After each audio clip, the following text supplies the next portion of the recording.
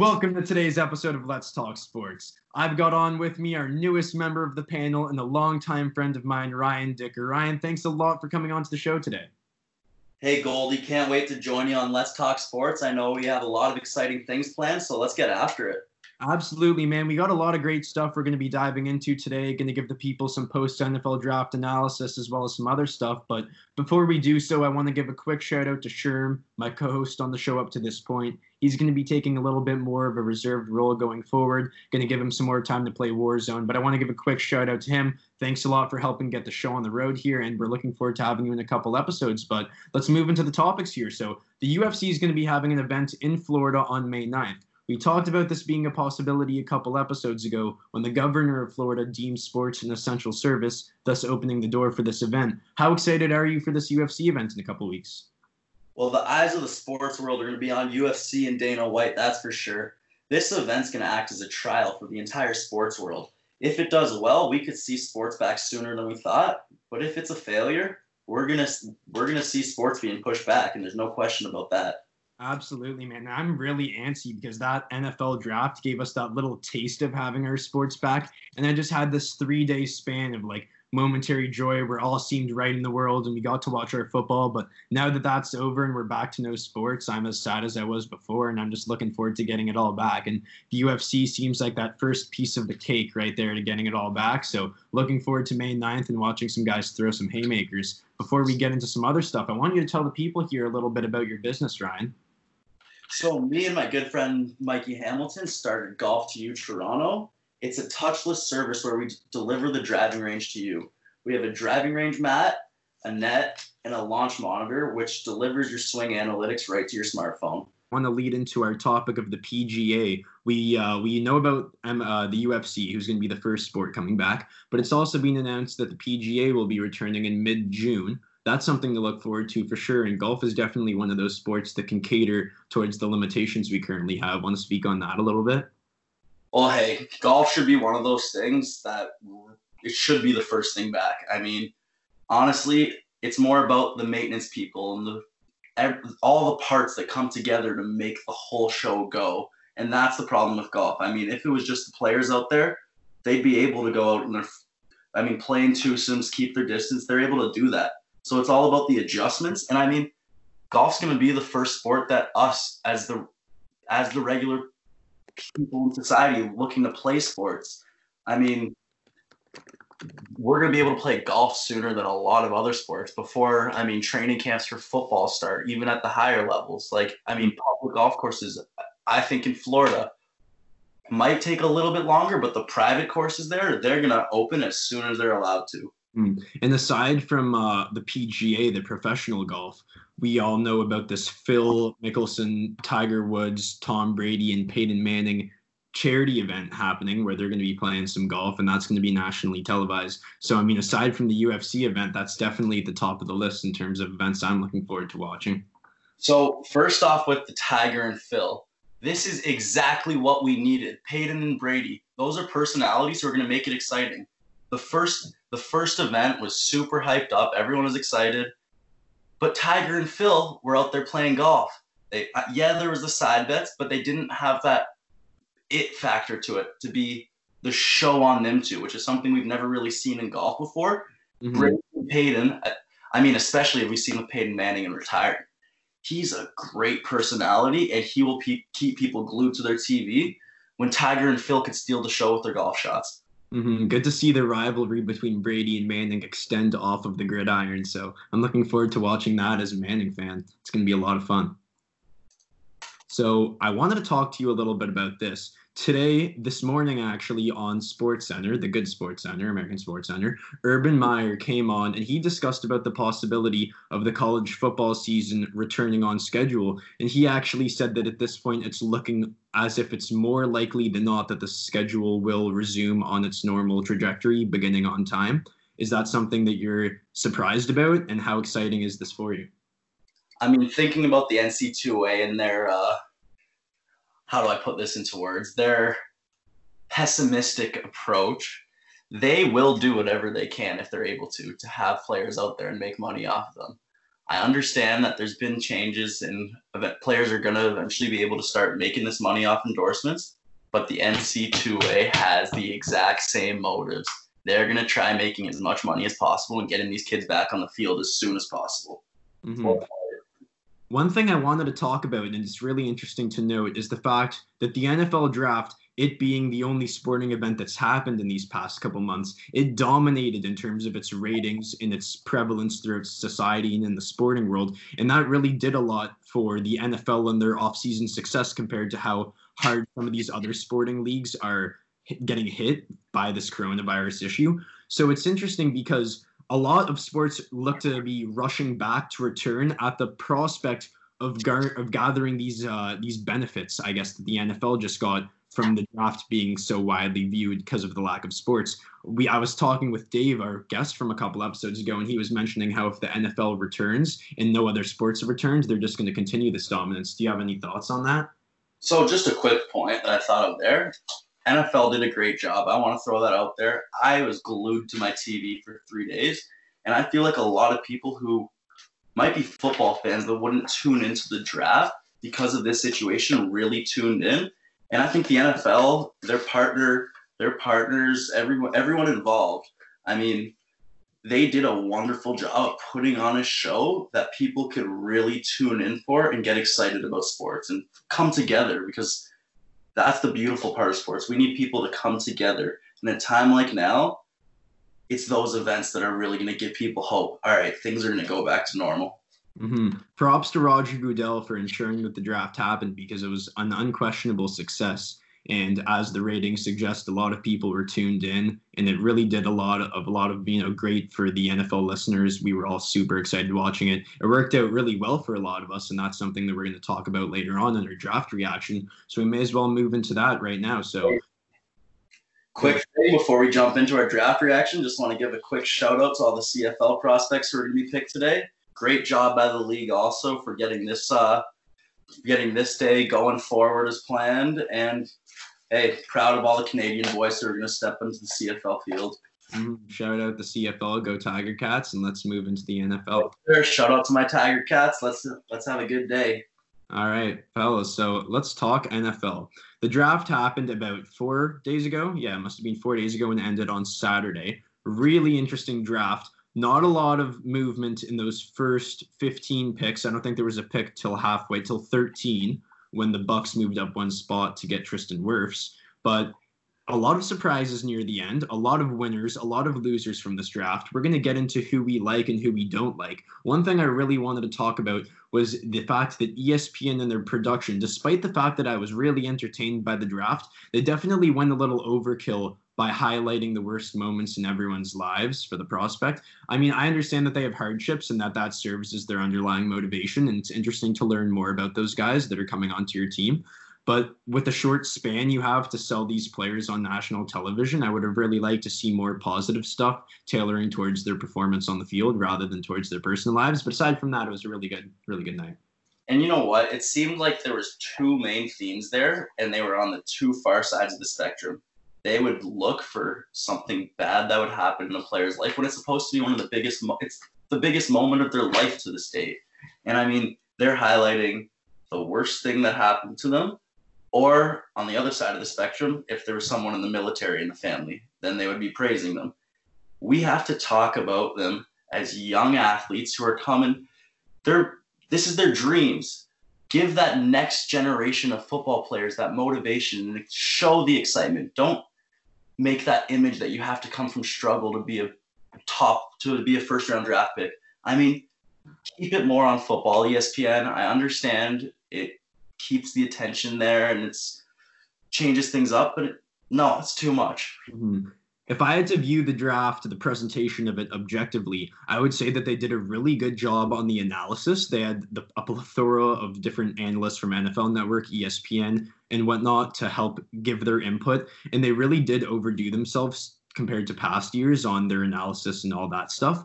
But one thing that I definitely thought was lacking was that, I guess, wholesomeness to it. It didn't really it seemed forced a lot of the time when they were talking about these stories. And one other thing, I'm definitely a bit of a sucker for the draft moments when they get the call. I really liked seeing that, to be honest, back in the past drafts when the draftee would get the call and they'd have that moment with their family. And I know they did try their best to provide that this year, but from my perspective, I would definitely say that it looked a little bit less exciting for the players. They didn't seem as emotionally into it as they traditionally are. And that might be because they were limited in their ability to have family over and invite their peers and whatnot. And that's a little upsetting because that's always a highlight for them. But that's just me being a little nitpicky. I still think it was really good.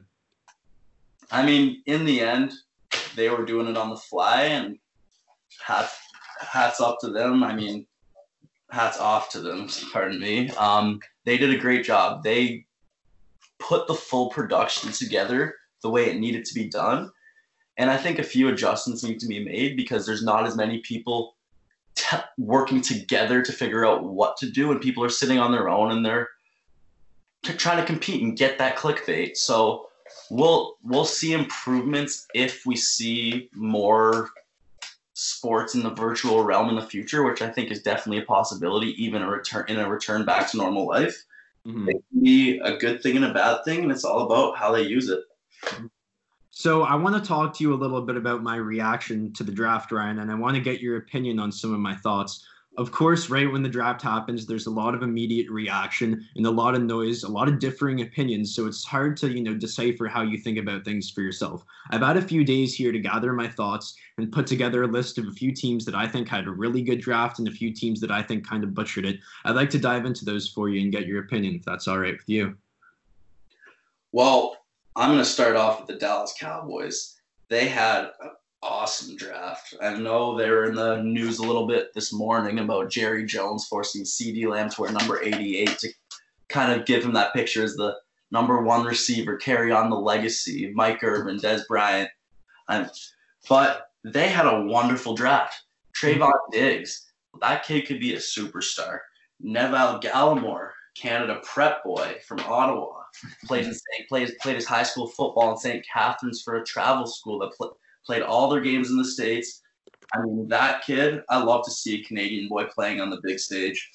Mm-hmm. The Cowboys were honestly my first pick as well. There was a lot of mixed review on the Cowboys draft because initially on day one, when they only had one selection, a lot was made about them selecting CeeDee Lamb over filling other glaring positional needs that they had, because we all knew about their loss of Byron Jones, and they also had a pretty notable vacancy at the safety positions. But it ended up working out tremendously for them, and I got to give credit to Jerry Jones because he's had some I guess you could say, some lack of success in his drafting in the past, a lot of negative noise towards him, but he really did do a good job maintaining a best player available mindset in this draft. I think CeeDee Lamb was unquestionably the best player available at number 3, and it gives them an immediate trio of wide receivers that could contend to be the best trio in the league. And as I've mentioned to you off the set, there's been a progressive trend within the NFL to move towards more 3 wide receiver sets, with about 60% of the plays being ran 3 wide receiver, 1 tight end, 1 running back. So definitely helping out the Cowboys there. Any thoughts on that? So you're a Broncos fan, and you just said they took CeeDee Lamb as the best available player. I mean, going into the draft, I was saying Jerry Jeudy was the number 1 wide receiver, and I still believe that. I know you're a Broncos fan. I know you were thrilled with their draft. What do you have to say on that and that rivalry between, not that rivalry, but the receiver comparison between Jeudy and Lamb, and where do you think Ruggs fits in? Because I know a lot of people disagree with Ruggs being the first receiver off the board. That's a great question, Ryan. And I'm definitely going to dig into the Broncos in a little bit here because I have them as one of my teams that had a really good draft. But on the note of the Cowboys, I'm not going to twist my words. I've had CeeDee Lamb as my number 1 wide receiver throughout the draft process, above Jerry Jeudy and above Henry Ruggs. However, if we go back on the further podcasts, if anyone wants to fact check me, I had CeeDee Lamb and Jeudy as my 1A, 1B, both with a considerable gap above Henry Ruggs, who I thought had all the tools to be a great wideout, but was far less proven than the others. So regarding the Cowboys, I think they were very fortunate to get a guy like CD at 17. I know they could have addressed corner and they could have addressed safety there. Xavier McKinney could have been the guy at safety who ended up slipping all the way into the second round.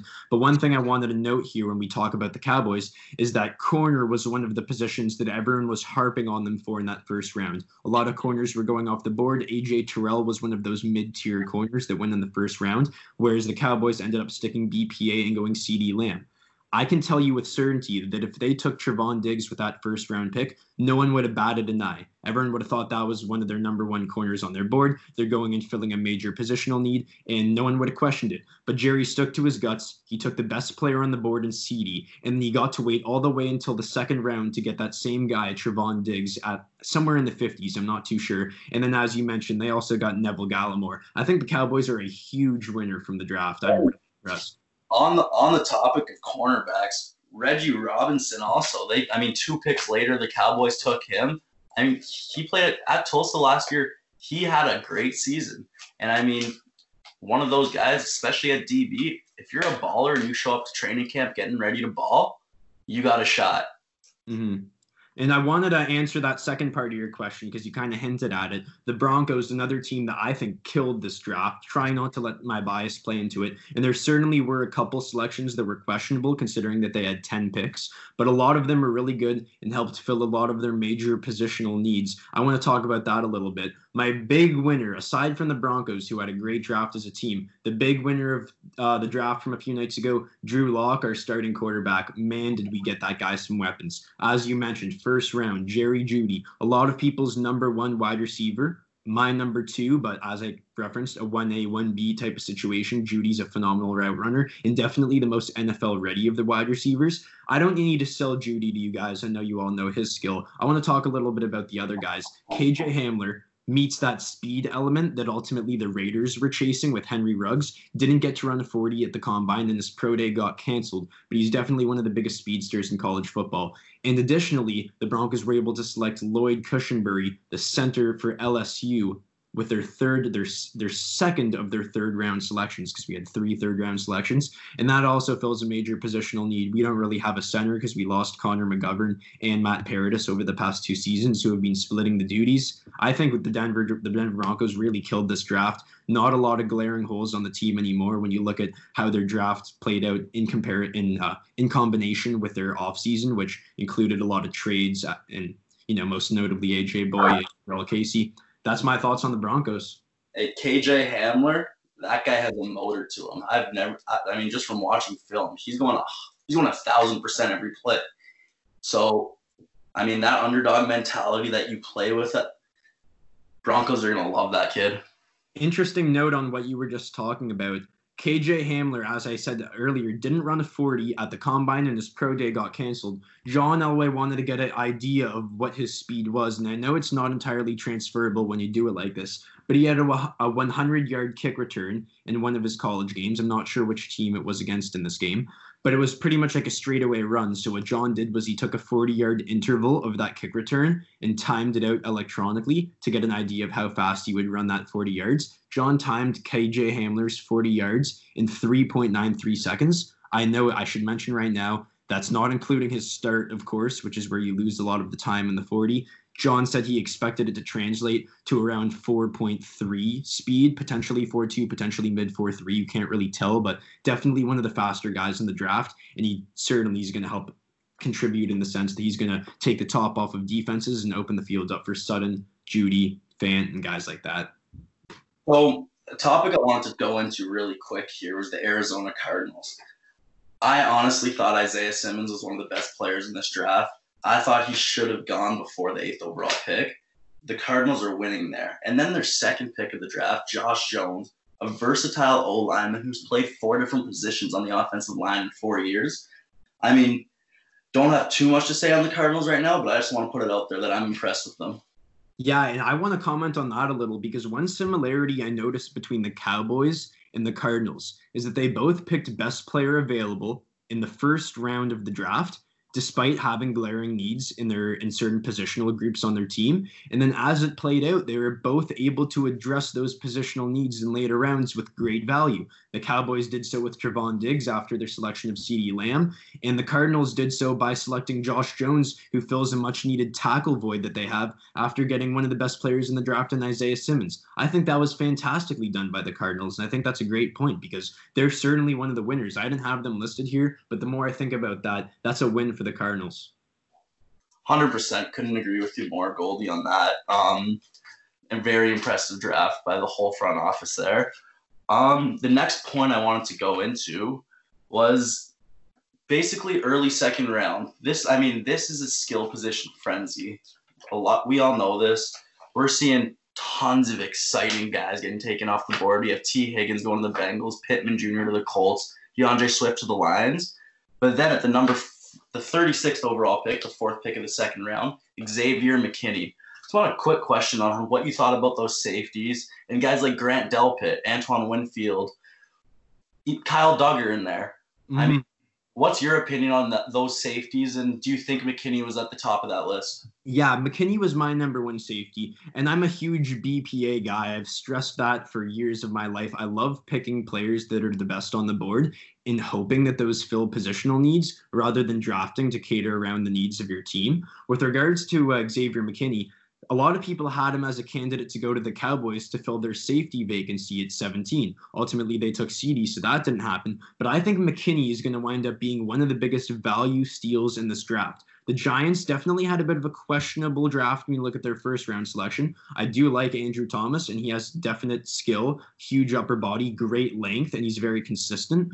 But some could argue he wasn't the best player available on the board and they were drafting to fill their tackle need. But there's no question that at pick 36, the Giants were selecting the best player available with McKinney. And he clearly could have been a first rounder when you look at his projection amongst analysts. I think that was tremendous value, and he's definitely one of those sleeper value candidates moving forward into next season. Yeah, honestly, I was really impressed with Grant Delpit this year. But in some sense, McKinney is a way better tackler. He can play with that it factor. But Delpit has that upside in his game that I love to see. And with a raw safety coming into the NFL, there's a lot of room for improvement there. But McKinney's that much more fine-tuned and ready to make an impact on day one. Mm-hmm. I'm really impressed with these teams that we've talked about because a lot of teams had differing approaches. When you look at a couple of the other teams I'm going to talk about here, notably the Las Vegas Raiders, they didn't really appear to be drafting along the standard of best player available. They appeared to be filling vacancies in their team. So I want to talk about that now that I'm leading into it. My reaction to the bad teams. Want to talk a little bit about that before I dive into it? So I was just going to say, that sounds like classic Gruden and Mike Mayock to me. And I mean, every time you're watching one of their picks, it's like, okay, what do they know that no one else knows? Or what are they thinking? Because I feel like they're always taking that different angle. So I'm just excited to see what you think about that. Mm-hmm. I agree with you for sure. So the the Las Vegas Raiders, that's going to get some getting used to. Sorry to any Raiders fans who are listening to this. I do feel bad that you got your team taken away from Oakland because you actually did have a pretty good fan base aside from the Chargers. Or in comparison to the Chargers, excuse me. The Raiders had a great fan base. I mean, yeah, they had that aggressive personality, but I mean, they fed energy into the Coliseum, and it was beautiful. That's what football's all about. That black hole was a great thing. Mm-hmm. So my first reaction to a team that's had a bad draft is the Las Vegas Raiders. I think they really botched this draft. I got to tell you, I think they really did botch this draft. I do not like the first selection of Henry Ruggs at all. I was jumping up and down when that happened because I was almost certain that they were about to steal either CeeDee or Judy away from the Broncos. I would have never imagined that Denver would have had their choice of either CeeDee or Judy. And I can tell you I was about as conflicted as I could be because I was happy with either of them. But in short, I just can't believe that they would pass up on those two guys for Ruggs. I definitely recognize the potential there with the speed, but it's really not a justifiable pick when you look at the other guys that were on the board. And then when we go and move on from that, you got to even that's not even the worst pick they made. Damon Arnett, 19th overall that's the biggest reach of the first round. That's extraordinarily bad. There were so many good players on the board. And as someone who plays the Raiders, as a fan of a team that plays the Raiders twice, I can't believe it because there's these guys that are immediate contributors on the board that I expected the Raiders to pursue at 19, and they go and take a guy with second to third round grades, almost consensus second to third round grades. That was really surprising. There is one thing I want to mention. The Raiders didn't entirely botch the draft. Lynn Bowden, who played multiple positions in university and college, he most notably played quarterback this past season. They got him in the third round. I think that's a really good pick because he's a versatile guy that has shown his ability to be a playmaker at the college level, and I think that could be transferable to the league. What do you think about Lynn Bowden? He's one of those guys in this draft who you could put him in front of a whiteboard and he understands the game of football. And that's one of those, first off, from a John Gruden perspective, that's a guy he wants to work with. He wants to sit down with guys in his meeting rooms and be able to create an offense, have his players buy in, and really play around with people who understand the game of football, and they can work together in the film room, whiteboard, out on the practice field. He's a guy who understands the game. Mm-hmm. So the Raiders went 3 wide receivers. I guess Bowden is considered a wide receiver, but really he plays every position. He got announced as a running back when they drafted him, so it'll be interesting to see how they utilize Bowden. That's one guy I'm interested to see how he ends up succeeding. But aside from that, not very impressed with the Raiders. Bryan Edwards could be decent, but that's 3 wide receivers that you're adding to your team in your first 4 rounds of selections, in addition to the fact that you just extended Tyrell Williams with a sub 10 plus, or sorry, actually more than $10 million deal annually. It's like 4 years, 44 million, I think, for Tyrell Williams. They also have Hunter Renfrow, who's been excelling in the slot, as well as Darren Waller. So they're at a bit of a cap crunch scenario here with their wide receivers, going to have to make some difficult decisions, despite the fact that they had some other needs that they could have addressed while maintaining a BPA approach. I really don't like their draft. So that's my thoughts on the Raiders. Well, I'm going to jump into the Los Angeles Rams quick here, Goldy. People are saying they had a bad draft. I disagree with them a little bit. Cam Akers, I know Lee discussed, was one of his favorite players in this draft. I mean, I think he went around where he should have, but he's going to be an impact player in the league. And I think there's no way around that. He is a workhorse. And I mean, he finds a way to make plays when there's no plays available. Van Jefferson, wide receiver out of Florida, he was a player who I actually enjoyed watching this year. I think he can surprise a lot of people.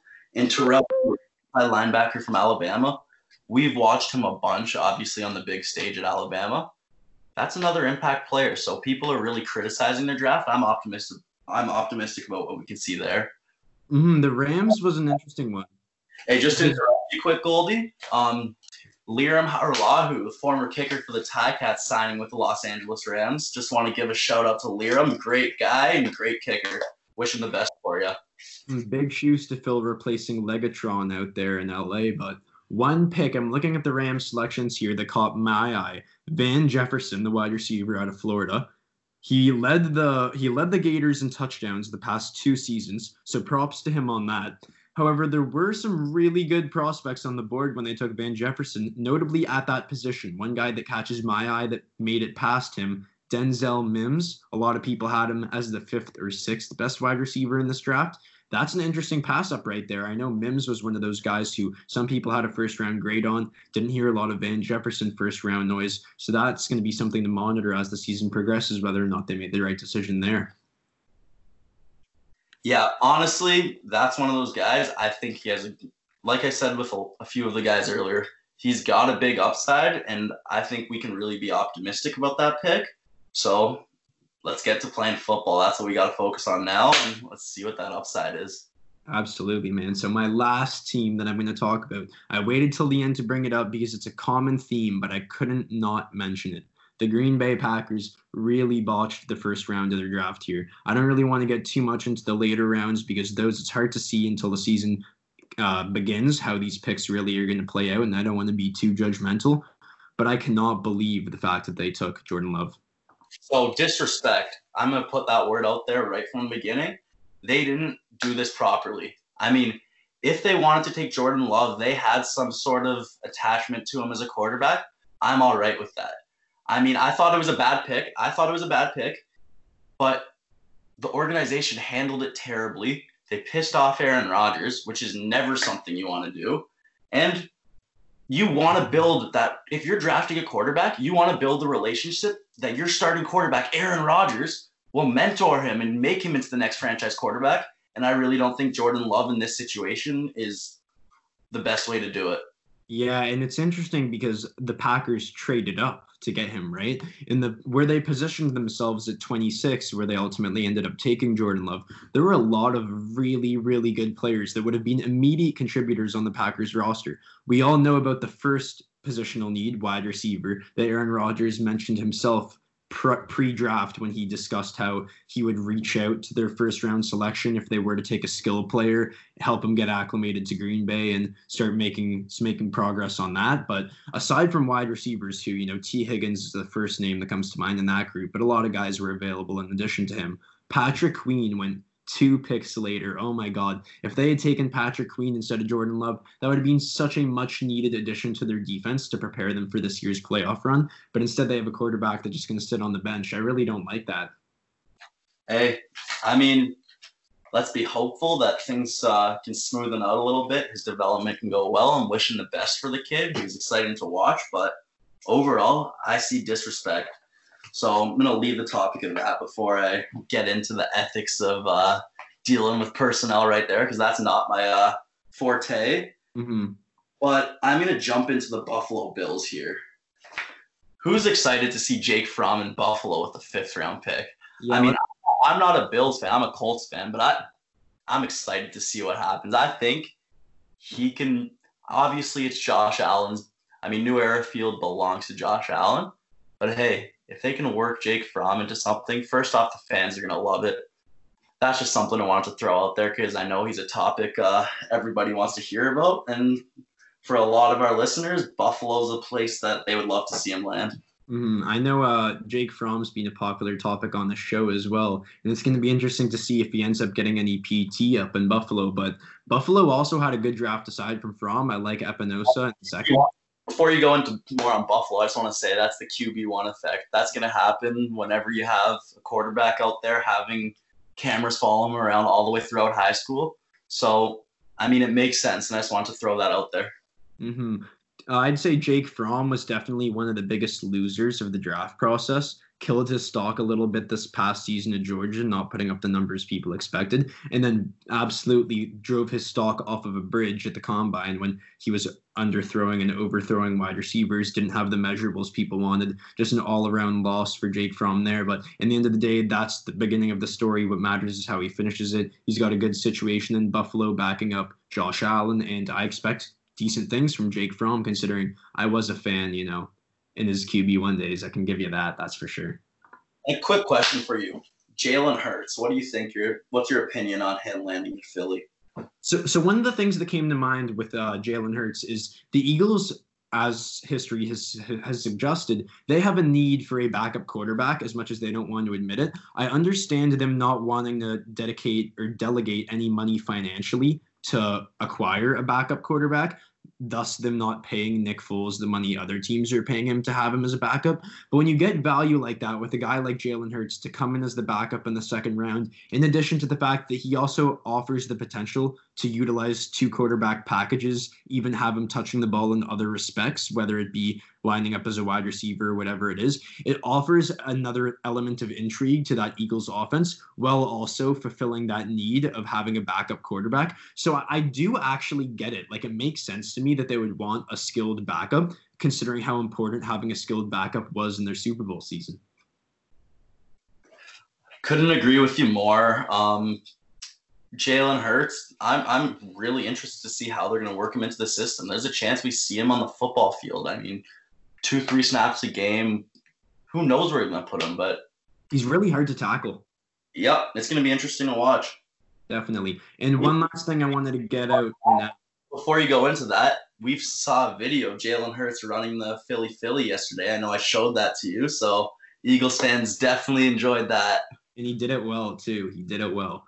I'm going to ask Ryan in a little bit here about the running backs he liked, because his team, the Indianapolis Colts, he's a Colts fan, got Jonathan Taylor, who was a terrific a terrific selection, who's been a stud at Wisconsin. So I do want to pick your brain a little bit about that. But before I do so, I want to give a shout out to the best name of a player in the first round, Noah Igbenogany out of Miami, the corner. Or sorry, out of Auburn, going to Miami at number 30. I have been working a lot to pronounce that name. I saw it on my list here, and I had to take my shot. I'm happy I nailed it. Now let's get into the running backs. So what are your thoughts on the running backs? Let's talk Jonathan Taylor first. How do you think he lines up with Marlon Mack in the backfield?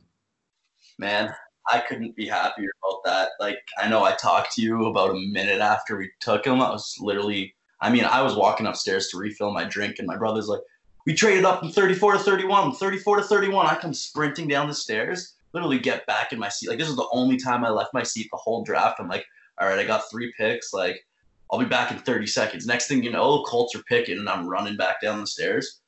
Jonathan Taylor, I was fired up. You know why? Because the Colts are going to run a system here where a 1-2 punch, or let's say even eventually it could work into a 1A, 1B, is super beneficial. If we develop a really strong running game, we have Phillip Rivers playing well but not being abused, and in some sense, we're going to have targets on offense still. I mean, Pittman Jr., you got T.Y. still. Mm-hmm. There's certainly some exceptions to the lead back theory that you have to have one premier guy. Obviously, Christian McCaffrey is a guy who leads his team. Undoubtedly, Ezekiel Elliott, another premier player for his team. But what's been noticeable in these past few years is that there's been a definite trend towards running back duos. A 1-2 punch is becoming very common in today's game, and having the ability to deploy a good 1-2 punch is really important in today's offense, given the diversity the running back position holds, as they are now really involved in the passing game, as well as the running game and the pass protection. So I really do like the idea of having a 1-2 running back punch of Jonathan Taylor and Marlon Mack. Denver's about to go and do the same thing with Melvin Gordon and Phillip Lindsay. And despite some public criticism, I'm a huge fan of it because I think there's plenty of benefits from that. So my thoughts align with yours entirely. I really like the idea of that 1-2 punch. So I put my Colts hat on because, hey, I'm a Colts fan. We're talking about the Colts. So we'll have this on for a quick minute or two and I'll get it right off. But I'm excited. I think it's going to be a trend in the future of the NFL where we're going to see a lot more 1-2 punches, giving the running backs the break they need, because we've seen guys take beatings throughout the season and not have the production they need when it comes down the stretch and when it matters. I think the Colts system will 100% fit in well with the 2 running back set, and Marlon Mack will excel in this role, and I think it will just make them both into better football players. I couldn't agree more. There's one last thing I want to end off on here. We've had a really good discussion on this post-draft stuff. I'm going to go first here because this is just a question I thought of right now. You can take a little time to think about it here. I want to talk about one player or even 2 players that you think are the best value selections in the entire draft. It can be first round player that's a good value, second round, all the way up until the last round. One guy on that note that caught my mind as a really good value pick, Tyler Johnson going to the Bucs in the 5th round, is insanely good value. He was really, really good in college, had a lot of highlights, and had great production. He had 13 touchdowns and 1,300 plus yards in his last season. Really like him, and I think the Bucs are a great fit for him. He's going to play third fiddle to Godwin and Mike Evans in that wide receiver trio right there, and that's going to be something to watch because Godwin and Mike Evans were already studs as a duo. Adding Tyler Johnson in just gives Brady even more weapons, and that offense is only getting increasingly explosive with the addition of Gronkowski and the addition of Brady, of course. So that's going to be something. So my biggest steal of the draft, or actually, you know what? I'm going to have 2 quick mentions here because they're guys I actually have mentioned earlier in the episode. Josh Jones, offensive lineman who I've absolutely loved. I watched him play a bunch at Houston, saw him live his freshman year. I mean, this is a guy who is versatile on the O-line. I thought he was going to go mid-second round. He dropped down to the 3rd. Hey, Josh Jones is one of my steals of the draft. And then Grant Delpit. I'm saying this could be the biggest steal of the draft just because of where his upside is. I have such high hopes for this guy, and he's raw. There's a chance that he won't develop into the type of NFL player that we're hoping for. But I think if he develops to his upside, this could be, looking back in a few years, the biggest steal of the draft. Agreed, man. Hey, and thanks a lot for your insight. It was really fun getting on here and talking some post-draft stuff with you. You're going to be on a lot these next few episodes, just digging into some other topics as we count down the days till sports returns. So appreciate anyone who's made it this far listening. Just want to give you a little insight into what we're going to be doing moving forward. We're going to be talking some NFL offseason stuff as the season approaches, but we're definitely going to get into some discussion about basketball. We've got the Last Dance documentary, some more episodes continuing. We have to give our episodes 3 and 4 recap as well. A whole lot of other stuff. So looking forward to getting into some more conversation. And thanks for coming on, Ryan. Hey, Goldy, thanks a lot for having me, and can't wait for what the future holds of Let's Talk Sports. Had a great time talking with you, and listeners, it's just going to get more fun as the good times roll. Oh, yeah. And definitely going to be having on some new guests these next couple weeks. If any of you want any specific topics to be discussed, feel free to DM Ryan, Sherm, myself, any of us, and we'll be happy to work it in. Thank you very much for listening, and take care, everyone. Also, one more thing. If you guys have any baseball topics you would like to be discussed, shoot us a DM, and we'll be happy to talk about it. Absolutely. Take care, folks.